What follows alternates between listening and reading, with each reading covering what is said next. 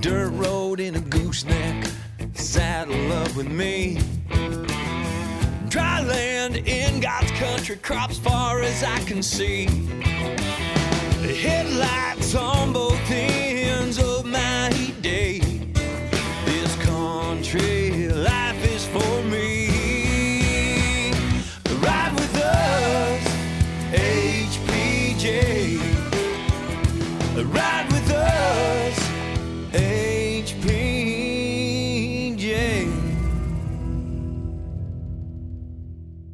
Well, welcome, folks, to HPJ Talk, the podcast from High Plains Journal, bringing the ag news and commentary of the week to you.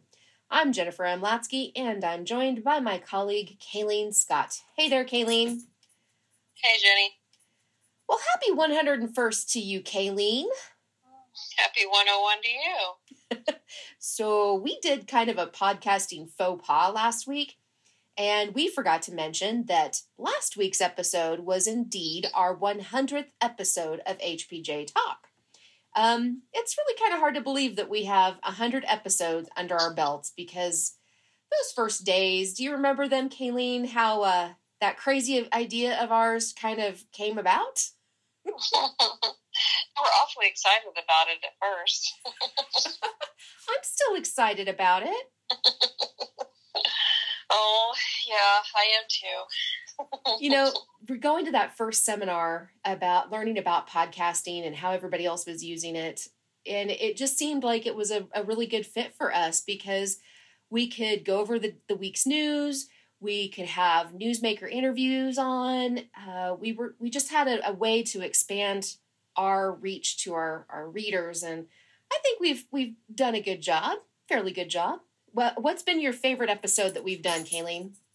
I'm not real sure. I think probably the hot zone one and maybe the astronaut one were pretty cool. The opioid one was kind of neat to be able to involve the whole staff too. You know, that was one of my favorites early on when we had the big package on the opioid crisis in rural America. That was right at the start of HPJ Talk, and putting everybody on, even remotely, was a feat. We didn't know what we were doing. But it was really neat to be able to sit and talk about gathering stories with our colleagues. And it's kind of like sitting around at a bar and trading war stories, kind of, for reporters. And so that was really kind of cool. I think for my favorite, it's right up there with the Hot Zone and astronaut Nick Hague. But I also think talking to Natasha Nichols of Houseful of Nichols, that was really great for us to have that different perspective. I think anytime that we can get outside voices on HPJ Talk, that's a good day for us, or a good week for us. So, yeah, you know, we really had no idea what we were doing, but we sure fumbled our way through it, and our listeners have kept riding along with us. So, hey, thanks to you all for doing that. Okay, so now this week's highlights in agriculture and pop culture as well. So we're in the second month of COVID-19 precautions. It is starting to have an effect on everybody. I have now reached the point of stir crazy, Kayleen. Yeah, I resorted to gardening yesterday, and I can grow weeds, and yeah, that's about it. I got the lawn mowed for the first time, but I'm going to have to go out there and lower the deck and mow it a little bit tighter, I think. I cannot wait until we can start planting flowers around here. I've got to get some color, because I'm really stir crazy, Kayleen. I'm not going to lie. Yeah, try living 10 miles out of town. Oh, how are the boys getting along? Well, Sean's been going with his dad, and Chance has been here at the house. They were trading off, but Spence got tangled up with a horse and was a little sore, so he needed somebody strong enough to open gates for him, so Sean had to go with him. Well, that'll be good for Sean. He'll be developing those muscles. Yeah, he keeps trying to tell me, I'm taller than you now, Mom. No, not quite. Pretty Although soon. he did put my flip flop on the other night. It fit him, and we measured our feet, and they're about the same. So. Oh, honey, you know, you've got a really tall husband, so likely you are going to be the shortest thing around that property next to the corgis.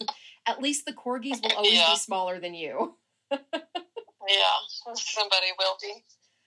Well, I tell you what, like I said, we're on the second month of COVID-19 precautions, and not only is it starting to have effects on us individually, but we're starting to see effects on our processors that supply products to retailers. We're hearing reports of milk dumping, and that's just the tip of the iceberg. Later on in the episode, actually, we'll hear from Kansas dairy farmer Justin Oldie about the situation. And we're starting to get reports of packing plants that are having to temporarily shut down due to employees being diagnosed with COVID-19, including the Smithfield facility in Sioux Falls, South Dakota, where 80 employees have tested positive. This could have an effect on the supply chain, but that's yet to be determined. You know, we're seeing more and more, with more and more testing, you will find more and more people that test positive for COVID-19. Employers are having to, you know, figure out their contingency plans for that, how to keep those supply chains moving. And it's not just the employees that may be testing, but you also have supply constrictions. Anytime you wiggle one part of the chain, there are ripple effects down on the chain, whether it's like in the milk supply. The processors are seeing that their entire retail chain, retail accounted for about 25% of milk demand, right? Whereas the larger food service and export industry take the other 75% of the milk that's produced in the United States.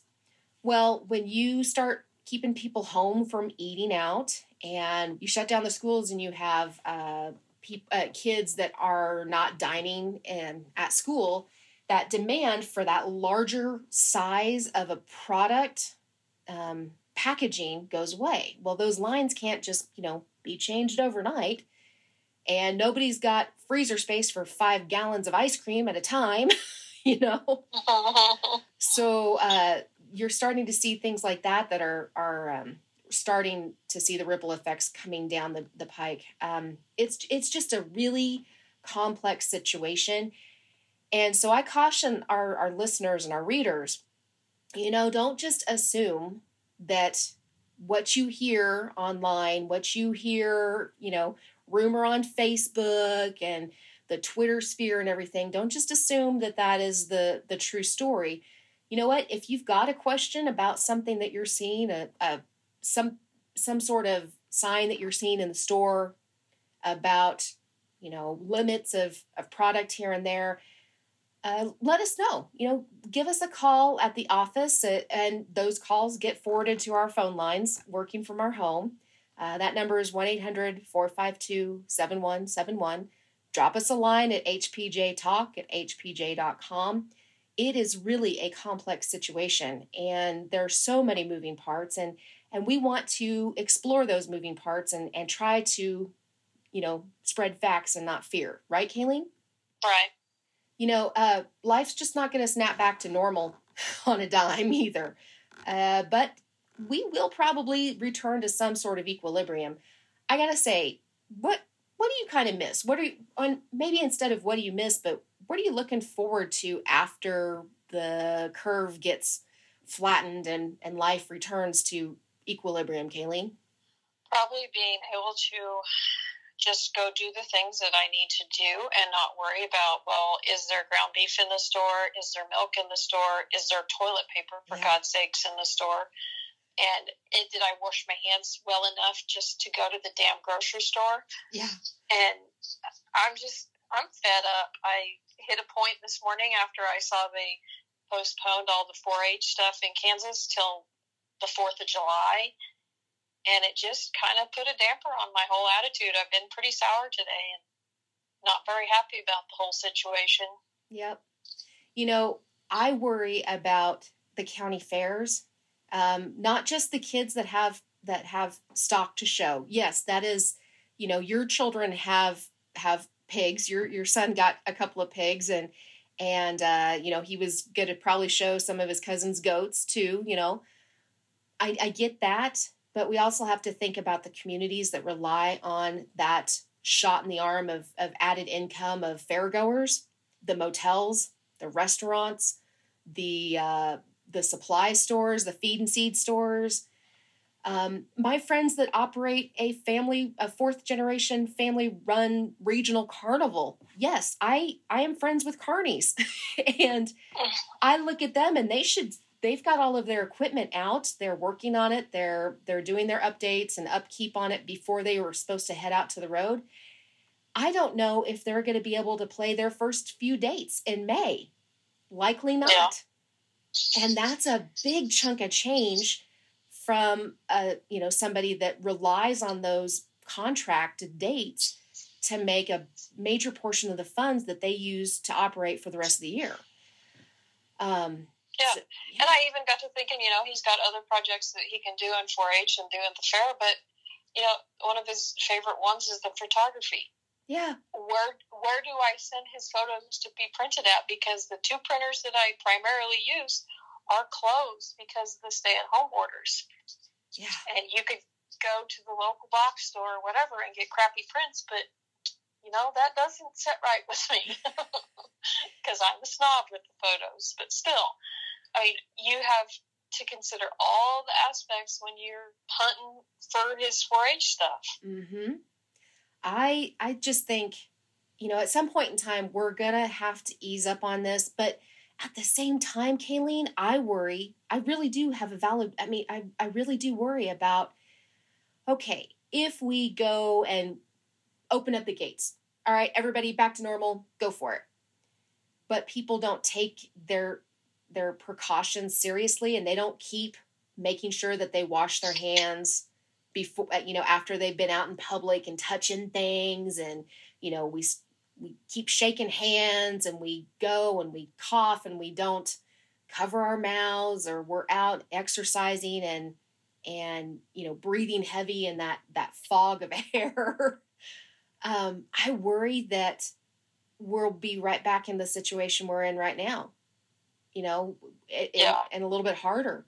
I don't know. I'm not an epidemiologist. I'm not a doctor, but there's got to be a point where somebody goes, you know what? It's okay to go back to normal, but continue to be cautious. There's no reason for, kids to be licking on carts at the store. And I wonder, COVID or not, you can't stop them from doing that. They're going to put their mouths on stuff they want to, and they don't care. They don't know. I know. I keep thinking about all the ways that people affect other people in their orbit. And it's going to be different. I don't know if I'm going to be a handshaker when this is all done, Yeah. Maybe that makes me a weirdo, but do we really need to shake people's hands? There's other ways to greet them. I prefer finger guns, pew pew. There is the bow and curtsy. We need to get back to that. Yeah, let's not. Oh, come on, Kayleen. I want to see you curtsy. Bite me. Yeah, you would not do well in Victorian England. No. Yeah, I tell you what. After the curve, I am never going to take for granted dining in our favorite hole-in-the-wall restaurant with the fella and going to his parents for Easter dinners and celebrating birthdays with my littles. Heck, even just window shopping in the non-essential stores. You know what? I'm looking forward to all of that. And we will have plenty of time for that after we get through this. I firmly believe it, I hope you're right, because I had to tell my 6-year-old that we weren't going to go to his aunt and uncle's house because of this whole mess. And he started crying. It wasn't a very good reaction out of him. Well, and it's tough to break their hearts, but my fella had to have a hard conversation with his 16-year-old son, who could not comprehend why he couldn't go back to normal and hanging out with his buddies and going and driving up and down the main street in Hayes, America. And bluntly put, You bring that home, you could kill your grandmother. You bring it home, you could kill somebody. You know, you have the power to keep people, to stop it in its tracks by just staying away from each other. It is the weirdest thing for people that depend on social contact, even social contact within our families. You know, I haven't had a date with the fella in over a month. We've gotten to see each other on FaceTime, but he lives 35 miles away from me and in a different town. And we just have decided, you know what? We're not going to chance spreading something from Dodge City to Kinsley and Kinsley back to Dodge. So everybody's hurting. What is the line, our favorite line from our favorite movie? What can I say? It's COVID-19 and we're all in misery. Pretty much. So yeah, there is a reason for this self-isolation, right, Keeling? That's right, because there is a reason for the self-isolation to stop the virus in its tracks. So what are you going to do on the other side of the pandemic? Drop us a line at hpjtalk@hpj.com and let us know, or call us at the office, 1-800-452-7171. Hey, do us a favor and head on over to iTunes or wherever you download your podcasts and be sure to leave us a review. This week's episode will bring you the stories you might have missed in the April 6th print edition. We'll bring you an interview with Justin Oldie of Kansas Dairy, and Kayleen will bring us the latest on grain markets, and we'll have those final thoughts. For 101 episodes, you've chosen to ride along with us here on HPJ Talk. Thanks for your support, and we'll continue to bring the ag news and commentary to you for many more episodes to come.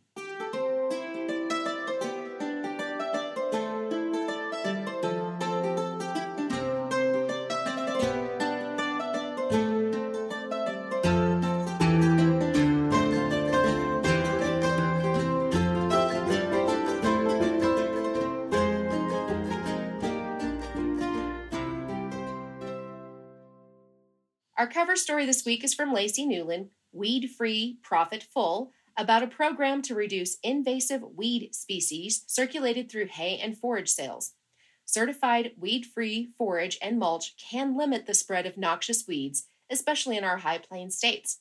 On the coronavirus front, editor Dave Bergmeyer writes about what's in store for agriculture from the $2 trillion economic stimulus package that was recently passed to address the global pandemic's economic effects. The National Farmers Union reports that $185 million is earmarked for support of critical rural access hospitals, rural tribal health and telehealth programs, and poison control centers. Another $25 million is set aside for improved access to distance learning and telemedicine. To see what else is in the stimulus package, be sure to look at the story in the print edition or online at www.hpj.com.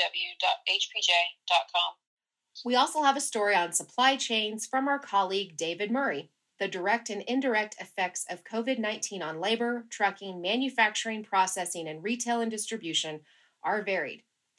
And then on the opinion and editorials page, Kayleen, you have the editorial spot this week, reminding us that not all education happens in the classroom. Parents need to understand that even without formal classes at schools, there's plenty of opportunity to learn hands-on from parents on the farm and ranch. Right, Kayleen? I don't know if Sean would agree with that. But yeah. You know what? The outside of a horse is often good for the inside of a kid, right? I hope so. And see more clearly, he writes about the Capitol Hill's response to the coronavirus pandemic. And of course, we have Dave Bergmeyer bringing us a book review of Sobel, Stories from the Flint Hills. Field editor Lacey Newland writes about how the novel coronavirus has forced state FFA meetings to be canceled or delayed. And Jenny, your Common Ground column for this week looks at what life after the curve might look like. By the way, folks, you'll see that we are running an early bird special discount on registration for our Cattle U and Trade Show, July 29th and 30th in Dodge City. Attendee registration is just $85 until April 30th, and that increases to $135 on May 1. That's a $50 savings if you get your registration in before April 30th. And for exhibitors, we have 20% off all booth spaces until April 30th. Don't miss your chance to join us at Cattle U. Visit www.cattleu.net. If you have a response to something you've read or heard, please write to us at journal@hpj.com or hpjtalk@hpj.com. We want to hear from you.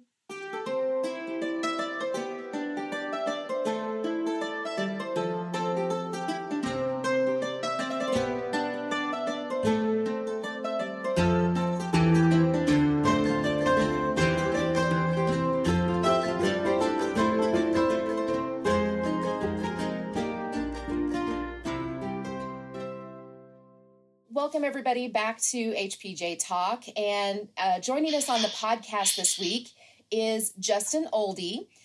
He's Risk Management Officer for Oldie Family Farms in Lynn, Kansas. And he's also on the Kansas Dairy Board. And Justin, welcome to the podcast.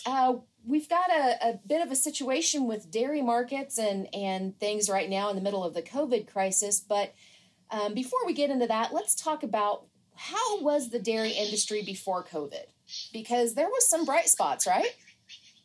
Yeah, we kind of had if you go way back, we had a really good year in 2014, and then things kind of tapered off, and we're having just a little bit of a hangover from that. Worldwide, there are a bunch of powder stocks in Europe, and it was really hard to get prices really moving because of that. Last year, I think 2018, we kind of started moving through those stockpiles, and then last year we finally got rid of them. So that kind of allowed everything to kind of start moving. Production was somewhat tempered, and demand was actually really, really, really good. Going into the end of last year, we had the highest prices we've seen in, I don't know, 3, 4, 5 years probably. Yeah. And demand was holding in well. That November traded 20, settled in 20s, just over $20.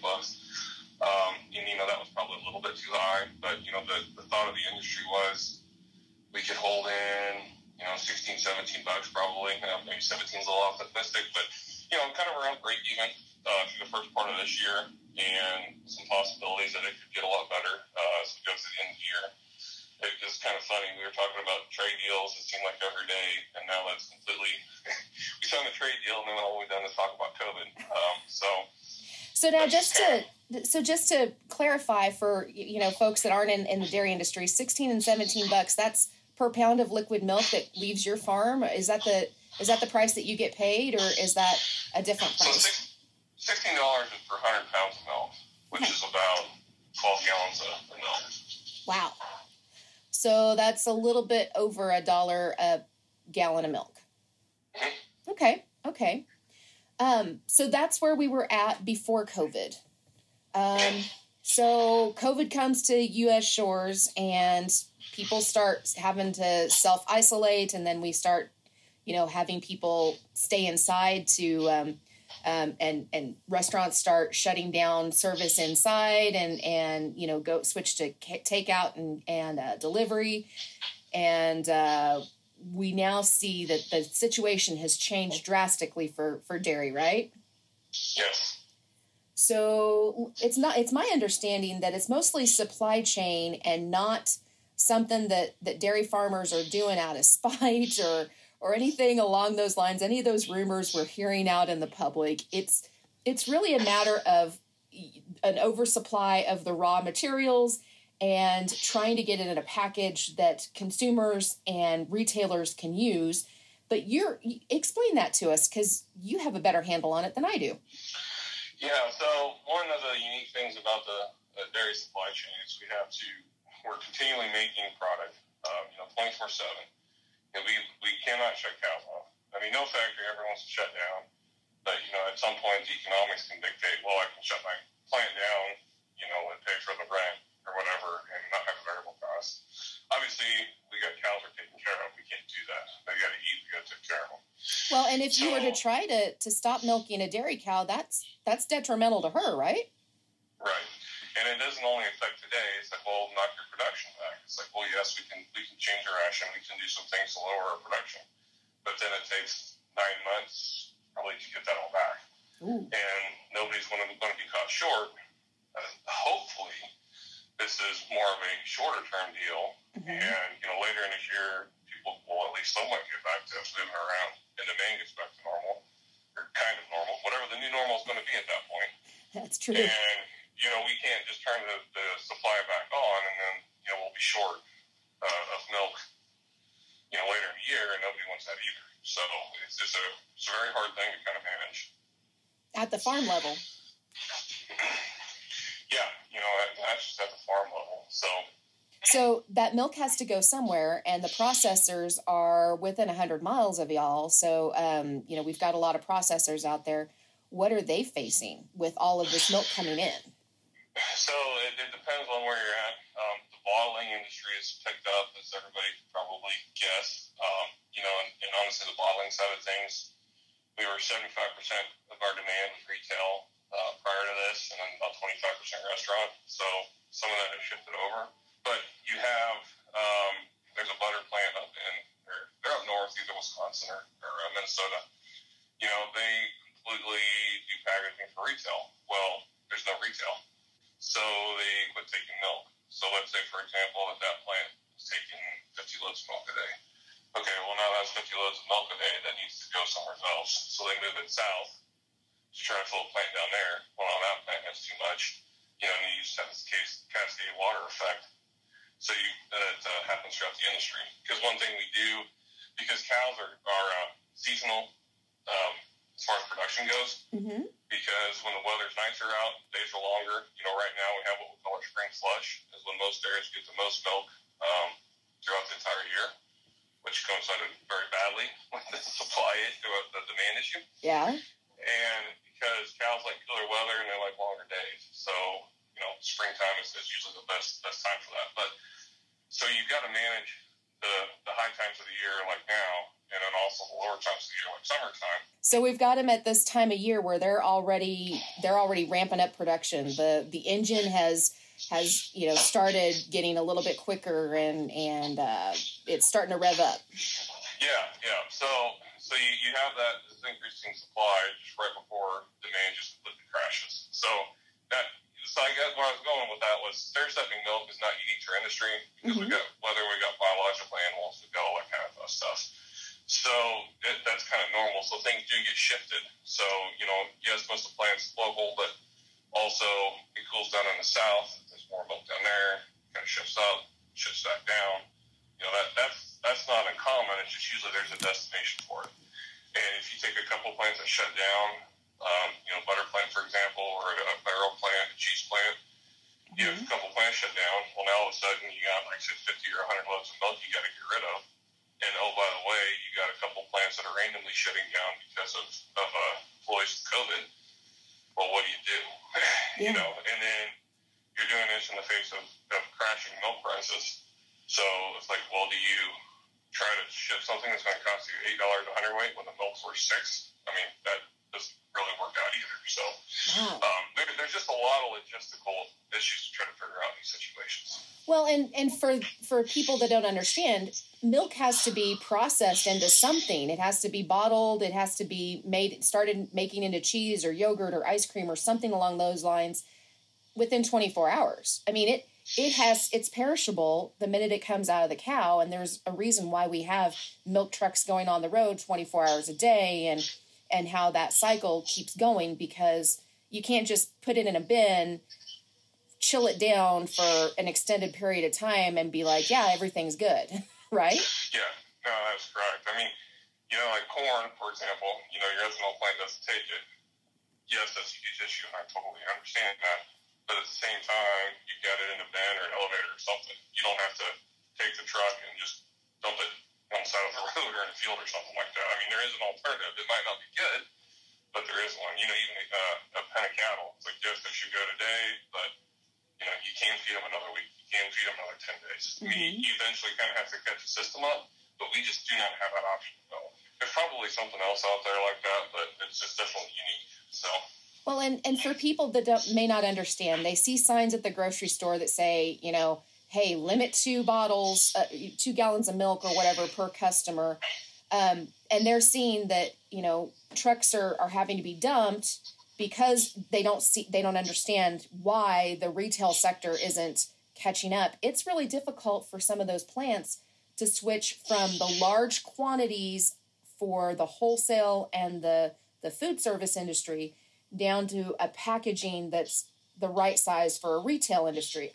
I love Call Hall ice cream, but I don't have the freezer space for a 5-gallon tub, right? Yep, yeah, exactly. And some people found out that, milk kind of goes bad and they bought too much and then it spoils. Yeah. Everybody's learning a little bit along this line. So, yes, it is.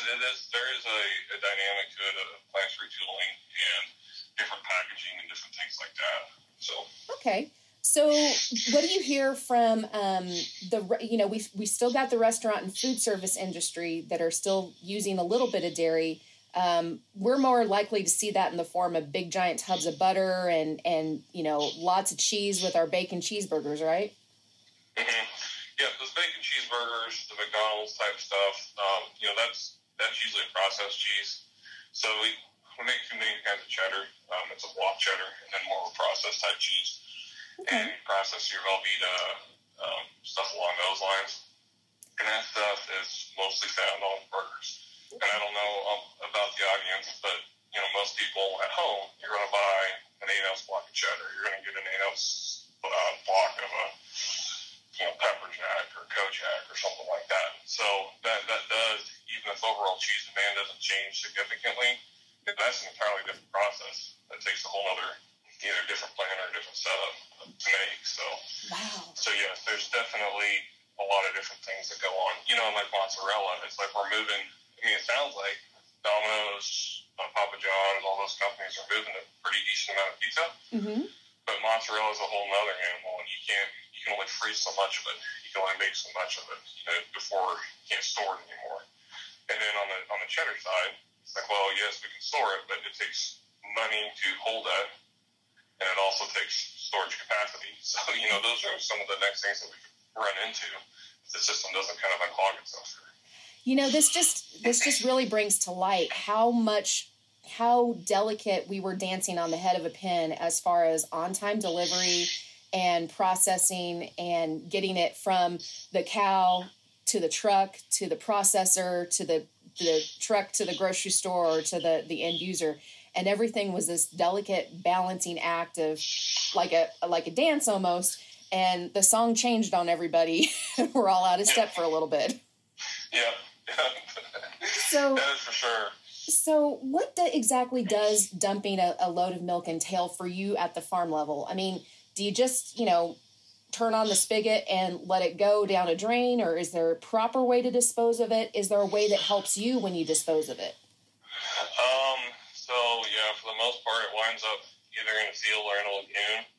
I have had a couple conversations with people trying to find a way to feed some of it, or part of it, instead of dumping it.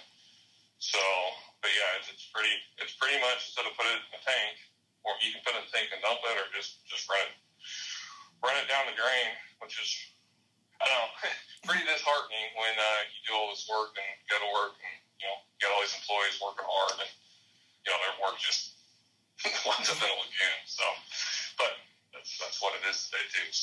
So does it have, you mentioned feeding, so are there some feedlots that can add that to a ration, or is that something that, the calf starters or something along those lines can use when they're developing heifers and things?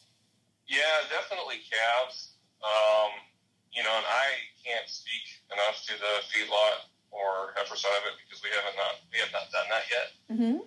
But protein. So that's an plant shutting down. There's been a shortage of distiller trains, which in turn has kind of ran all these protein markets up. So there is decent protein in milk. I mean, it's 3%, 3.2% protein. So it's also real wet. So yeah, I would think there'd be something there. It's just, how does it make sense? And then when you're not sure how much milk you're going to dump every day, it kind of makes it tough to make a consistent use out of it. So there's challenges on that also. So how long can dairy farmers go inside this COVID curve where everybody's kind of, the situation is all just up in the air and everything, and processors are doing their best to retool some lines here and figure out their part of the dance. how long can dairy farmers like you go before we start looking at the herd and just going, all right, now's a good time to cull, now's a good time to, reduce the number of replacement heifers. And that has long-term, that has extra consequences too down the road for y'all, right? Yeah, I would think most everybody's looking at those things right now. I mean, I've talked to multiple people that are calling extra cows right now. And one thing about the dairy industry is we're behind as far as what we get paid. Like, we're not going to get paid for our March bill until, for another week. Mm-hmm. And then the prices aren't going to get real bad until April. So, we're 5-6 weeks out from actually getting a bad check. But we know it's coming. So if you're not paying attention, you might not quite get the signal soon enough. But so as far as calling, I think you're looking at everything. April milk right now is about $14. And a lot of this dump milk is going to take away from the basis side of that. So it's probably not going to be that good. And then if you look into May, the products that we're currently trading, so milk is based off of cheese and whey price. And if you look at that, May milk should be about $10 right now. Mm-hmm. Not 12 like the board's trading. And, maybe there's some demand that kicks up and it comes back up, but definitely not hopeful for May. Maybe later on. So, if it takes, $8 a hundredweight, $7-8 a hundredweight to feed a cow, and now you're looking at getting paid 10, and if you go $1 basis and $1 to freight it, you're pretty well to break even there. So it's definitely something guys are looking at. The challenge becomes, is there going to be some type of a program for some dump milk? So it's like, okay, I can start reducing my supply, but do I really want to do that? If there's going to be some kind of a program, how do you measure that? There's just still a lot of questionables in the air right now. Okay, so let's talk about, milk isn't the only industry that's seeing this. We hear reports from our friends in the beef industry that there's that same supply, change in the size of packaging that's available and or that's going through the process. We've got friends in the vegetable and fruit industry. So it's important for people that are listening to understand that it's not just the milk guys that are having this situation. It's all up and down the whole chain of trying to change out an entire process from a wholesale size to a retail size. That's really what it boils down to, right, Justin? Yes. Yeah. And we went from a society that I don't think half our food was eaten in restaurants, but half our income was in restaurants, I believe, to almost zero overnight. And, I try to tell people, too, it's like, if you're a family of four, two parents go to work, two kids go to school, everybody eats lunch out of the house, you go out a couple times a week. Even you don't know, I don't think, exactly what you're going to start eating when you're all four at home 24/7. Yeah. Much less trying to have the grocery stores figure that out, much less the processors. And then it's also still going to be a little bit of an act of, okay, what does this look like post-COVID? Because at some point we're going to start reintroducing ourselves back in society. And there's going to probably be a spike of restaurant demand to try to restock some things, but then what does that look like? What's longer term, and how many people are actually going to go out? And, do you do half as much as you did before? There's just so many things that nobody knows that we're going to find out here in the next 6 months. So. They say, may you live in interesting times, but I'd really wish they'd stop saying that. So talk about policy help for dairy. You mentioned that there could be something in the books or something that is being worked out on. What are some specific points in a policy that could help dairy farmers get through a situation that nobody had on their radar? Nobody could have possibly planned for a worldwide pandemic to upend the apple cart as much as this has. Yeah. I had never thought a supply restraint program would work, and I have never been on board, but now might be a time to kind of look at it. Because hopefully we're looking at a short-term thing. National Milk put out a proposal, I think yesterday, where they're like, if you you give 90% of your milk, they'll still pay you like $3 a hundredweight on a 10% drop. Okay, well, that sounds good, but 10% is a lot. And it's how do you measure it? You know, there are some people that have really grown in the last 12 months versus people that stayed the same. So how do you kind of make those equal? You know, there's some people that have done risk management and hedged their milk prices. Mm-hmm. And it's kind of a shot to those guys because, like, all the guys that don't do anything get bailed out while we are doing the right things. You know, so there's that argument out there. And taking back 10% of our supply, you're talking about jobs and employees and plants. Well, there's 10% less folks running through plants. Excuse me. Now all of a sudden, well, what are those plants going to do? Who gets shut down? Who lays people off? So I think, I don't know, it's tough. It really is hard to figure it out. You know, I kind of think a better alternative would be if we could cut back on the farm. I'm going to say 2 to 5%, because I think that's manageable on our end, and I think we can get most of that milk back fairly quickly from a producer standpoint. And then if the government would come in, because I've seen estimates of our unemployment rate getting over 30%, unfortunately.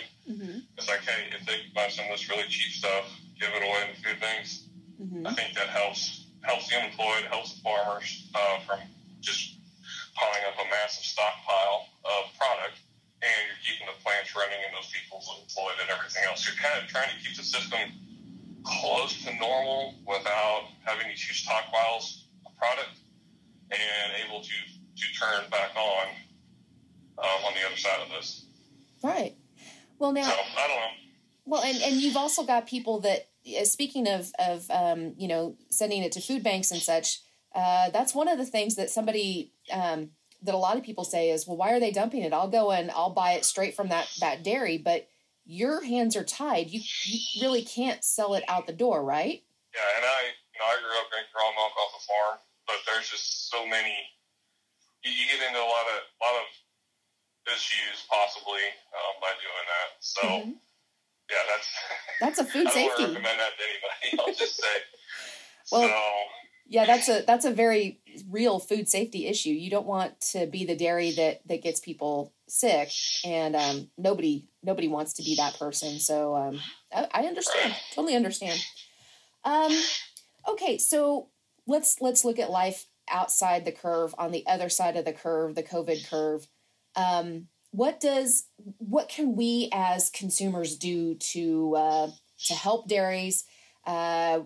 You know, do you see people looking at this going, you know what, I think I need to eat more cheese and I need to eat more yogurt?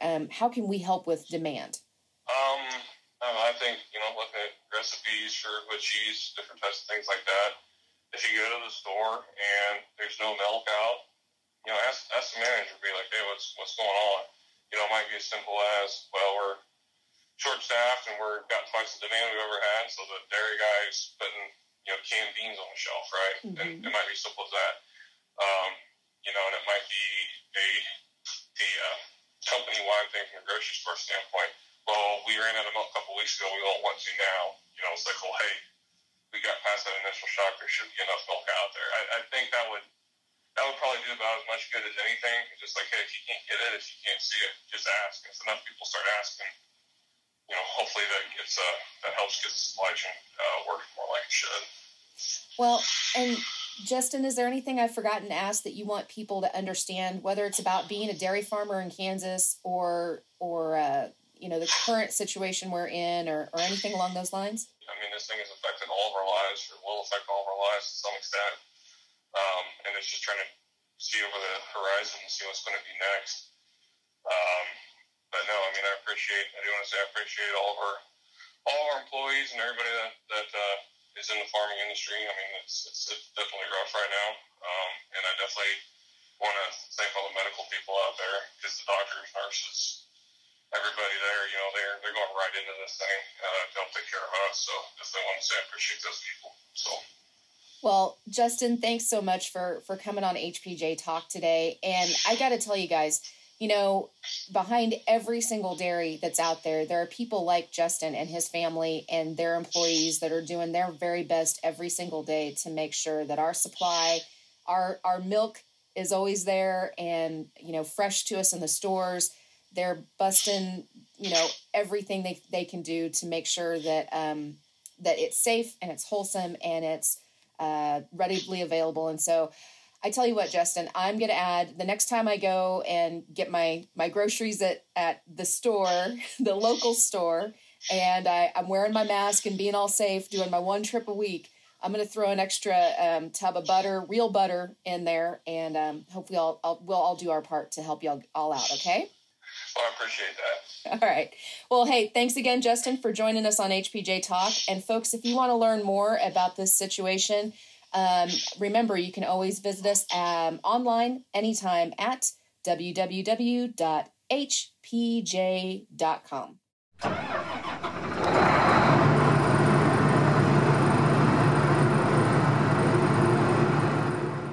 Your grain market prices from Dodge City's Pride Ag Resources on March 31st. Corn was down at $3.31. Wheat was up at $4.50. Milo was down at $3 and a penny, and soybeans were down at $7.91. If you'd like to have crop or livestock targeted news emailed directly to you, sign up for our HPJ Direct email newsletters on our website, www.hpj.com/signup. Simply select the topics that interest you and you'll receive updates on them directly to your email.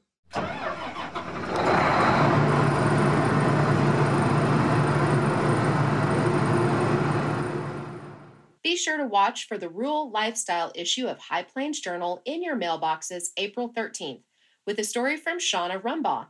And look for additional content online anytime at www.hpj.com. Remember, you can subscribe for free to this podcast at hpj.com/podcast. You can find us on iTunes, Google Play, and wherever you download podcasts.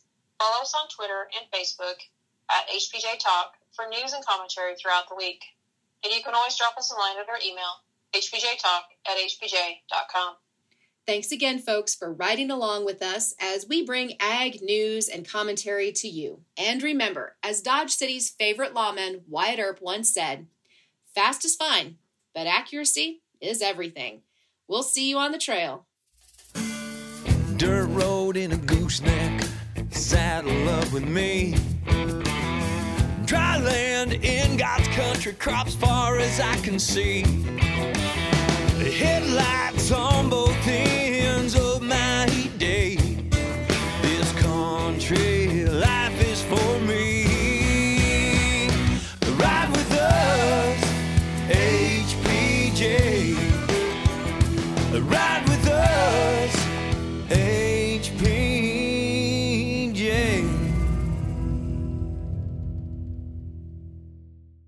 This has been a production of High Plains Journal. All rights reserved.